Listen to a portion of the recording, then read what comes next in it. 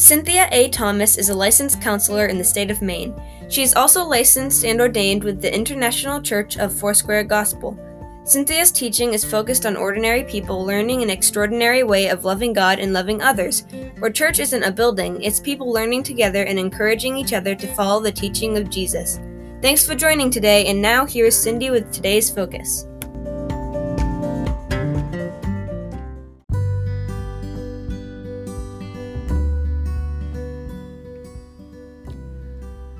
Spiritual warfare and giving thanks might seem like a strange combo for a teaching, but by the end of this podcast, I hope to show you the spiritual warfare of thanksgiving. I wanted to do this at the beginning of November in hopes of preparing our hearts to celebrate the upcoming Thanksgiving holiday, maybe from a little different point of view. A point of view like I call eternity vision. While some of us ignore eternity vision, there is an eternity perspective that has been placed by God into the hearts of all humanity. That's from Ecclesiastes 3:11. In the last podcast titled Halloween and the Fear Factor, I discussed the fact that the Bible teaches us there is an enemy of God. 1 Peter 5:8 says, "Be well balanced and always alert, because your enemy, the devil, roams around incessantly like a roaring lion, looking for its prey to devour." Revelation 20 verse 2 shows us the name of this enemy is the devil and Satan. And then there's some very interesting scripture in Ephesians that shows us we are in a spiritual war. So much so that God gives us armor. Ephesians 6:10 and 11. Finally, be strong in the Lord and the power of His might. Put on the whole armor of God. Why do we need God's armor on us? I love the way Ephesians 6:11 puts it in the Amplified Bible. We are counseled to put on the whole armor of God, that you may be able successfully to stand up against all the strategies and the deceits of the devil. If we are calling ourselves Bible believers, we need to understand that God has an enemy who hates all Jesus followers, and that enemy is out there with his battle strategies and his deceits wanting to do us harm, and to even devour our lives if that's possible. I'm going to put my testimony on a podcast sometime soon, but part of it entails 3 things Jesus taught me right after He showed me that He was real. God teaches me a lot by posing questions and then making me think and search a thing out with the guidance of the Holy Spirit. So after He revealed Himself to me, I had a series of 3 questions that the living Word, through the Holy Spirit, asked me and then taught me the answers to. And just so you know, when God asked, I couldn't answer any of the questions right. In fact, now, whenever the Holy Spirit whispers a question into my heart, I'm pretty sure it's because I have a wrong attitude somewhere that He's about ready to adjust. Sometimes it's a little adjustment, and sometimes it's a lot. Anyway, I'll tell you the first 2 questions when I do my testimony. But the 3rd question asked to my heart was, who is your enemy? Well, I couldn't answer his first 2 questions back then at all. I felt I knew the answer to this one. I proceeded to point out the names of the people in my life who were clearly acting in a way that was hurting me. They were surely the enemy, right? After I was done, the Holy Spirit spoke to my heart again. The living Word said, "You're right that those people are doing things that are hurting you, but they are not the enemy." What? Wrong again. Now I was confused again, and the Holy Spirit guided me to Ephesians 6 and the written words spoke. Ephesians 6:12. We do not wrestle with flesh and blood, but against the rulers, against the authorities, against the cosmic powers over this present darkness, against the spiritual forces of evil in the heavenly places.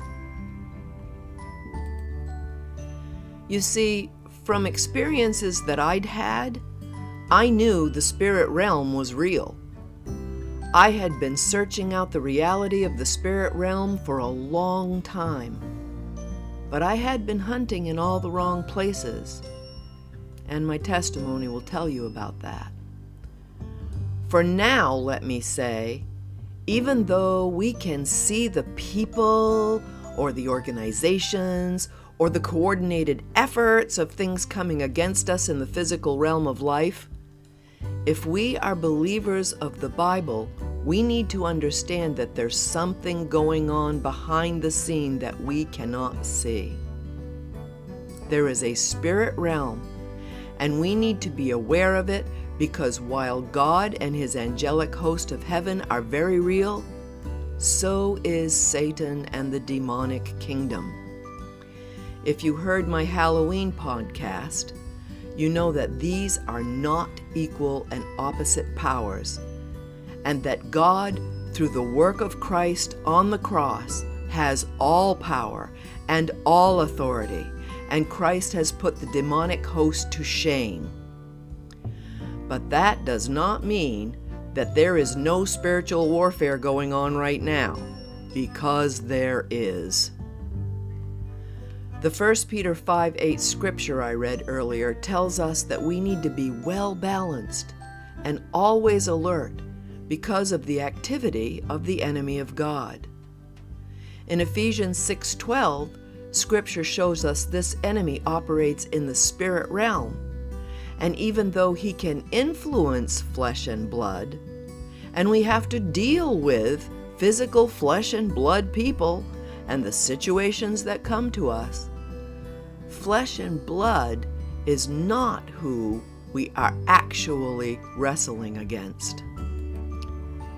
For a Jesus follower to neglect the reality of Satan and the existence of evil sets us up for confusion and defeat, because we aren't prepared to wrestle in the right arena.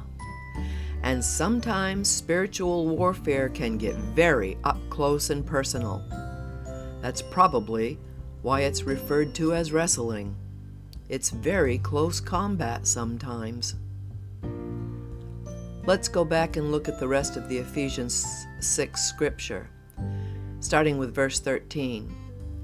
Therefore, take up the whole armor of God, that you may be able to withstand in the evil day, and having done all, to stand firm. Stand therefore, having fastened the belt of truth, and having put on the breastplate of righteousness, and as shoes for your feet, having put on the readiness given by the gospel of peace. In all circumstances, take up the shield of faith, with which you can extinguish all the flaming darts of the evil one, and take the helmet of salvation and the sword of the Spirit, which is the word of God, praying at all times in the Spirit, with all prayers and supplications. To that end, keep alert with all perseverance, making supplication for all the saints. Saints are all the brothers and sisters in Jesus. There's a lot to learn here. I'm going to do more podcasts on spiritual warfare and the armor of God, but I encourage you to go study this Ephesians passage for yourself with the Holy Spirit and see what He teaches you from God's Word. For today, I want to bring your thoughts to the weapon of our warfare I call giving thanks. 2 Corinthians 10:4 says, "For the weapons of our warfare are not of the flesh, but have divine power to destroy strongholds."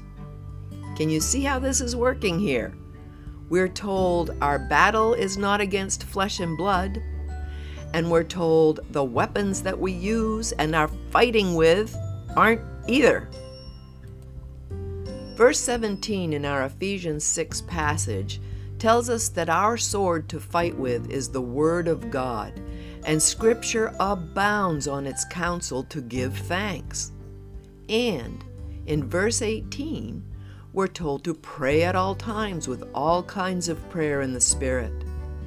In the Spirit, prayer means prayer guided by the Spirit of God, whether you're speaking in your regular language or you're Pentecostal and speaking in a heavenly language. You need to seek the guidance of the Holy Spirit of God. Now, a heart of gratitude and giving thanks to God is one of the biggest prayer weapons and anointed sword swipes you can utilize when you're under attack from the enemy. And have no doubt, the enemy will attack. Those Ephesians 6 verse 16 flaming darts are also translated as fiery darts, burning arrows, fiery arrows, flaming missiles. I'm sure I've been hit with that a few times. But whatever the attack, verse 16 goes on to tell us that those fire of hell projectiles coming at us are from the evil one. That's the devil and his horde of demonic troublemakers. However, we don't have to fear this activity. While 1 Peter 5 tells us we need to be alert, for those who belong to Jesus, God's got some armor for us. And 1 John 4:4 tells us, greater is God in you than the evil one in the world. Philippians 4:6 tells us by prayer, with supplication, with thanksgiving, make your requests known to God. Colossians 3:17 tells us that whatever we're doing in word or deed, do everything in the name of Jesus, giving thanks to God the Father through him. 1 Thessalonians 5:18 says, give thanks in all circumstances, for this is the will of God in Christ Jesus for you. Note this says, in all circumstances. I think people get a little off balance in their thinking here sometimes. It's God's will for us to give thanks in whatever we're going through. But that thanksgiving is not necessarily expected to be for the thing we're going through. Let me give you an example from my own life. For different reasons, I've had 2 family members who needed to have open heart surgery. I was not giving thanks that their hearts were so damaged physically that they needed to have surgery and could die. I was coming to God in prayer and supplication on their behalf, asking for God's intervention and healing. So what was my thanksgiving? I was thanking God that He loved them, that He was with them and their families even as they walked through this valley of shadows, that God had allowed doctors to have the knowledge to treat these conditions that they were getting surgery for, that God would take this life experience that they were walking through, no matter how hard, and somehow He would use it for their good and His purpose. And that's scripture in Romans 8:28. And the thank you list went on, but do you get the idea? When we start giving God thanks for the good things in our lives and for the promises of His Word, that Ephesians 6:16 shield of faith we're holding, it gets stronger and stronger against those fiery projectiles coming at us. Faith comes by hearing, and hearing by the Word of God. So go ahead and speak it out loud from your own mouth for your own ears. I have to do that sometimes. I have to encourage myself with the Word. out loud.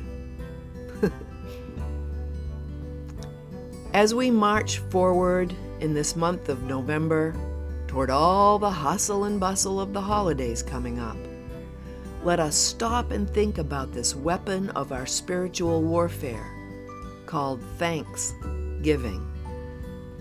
Let's spend the month finding things to tell God we're thankful for. And let's see how God strengthens that shield of faith we're holding up to protect us. I think you're going to find that it's pretty amazing what God will do. Keep on keeping on in Jesus, everyone. Till next time.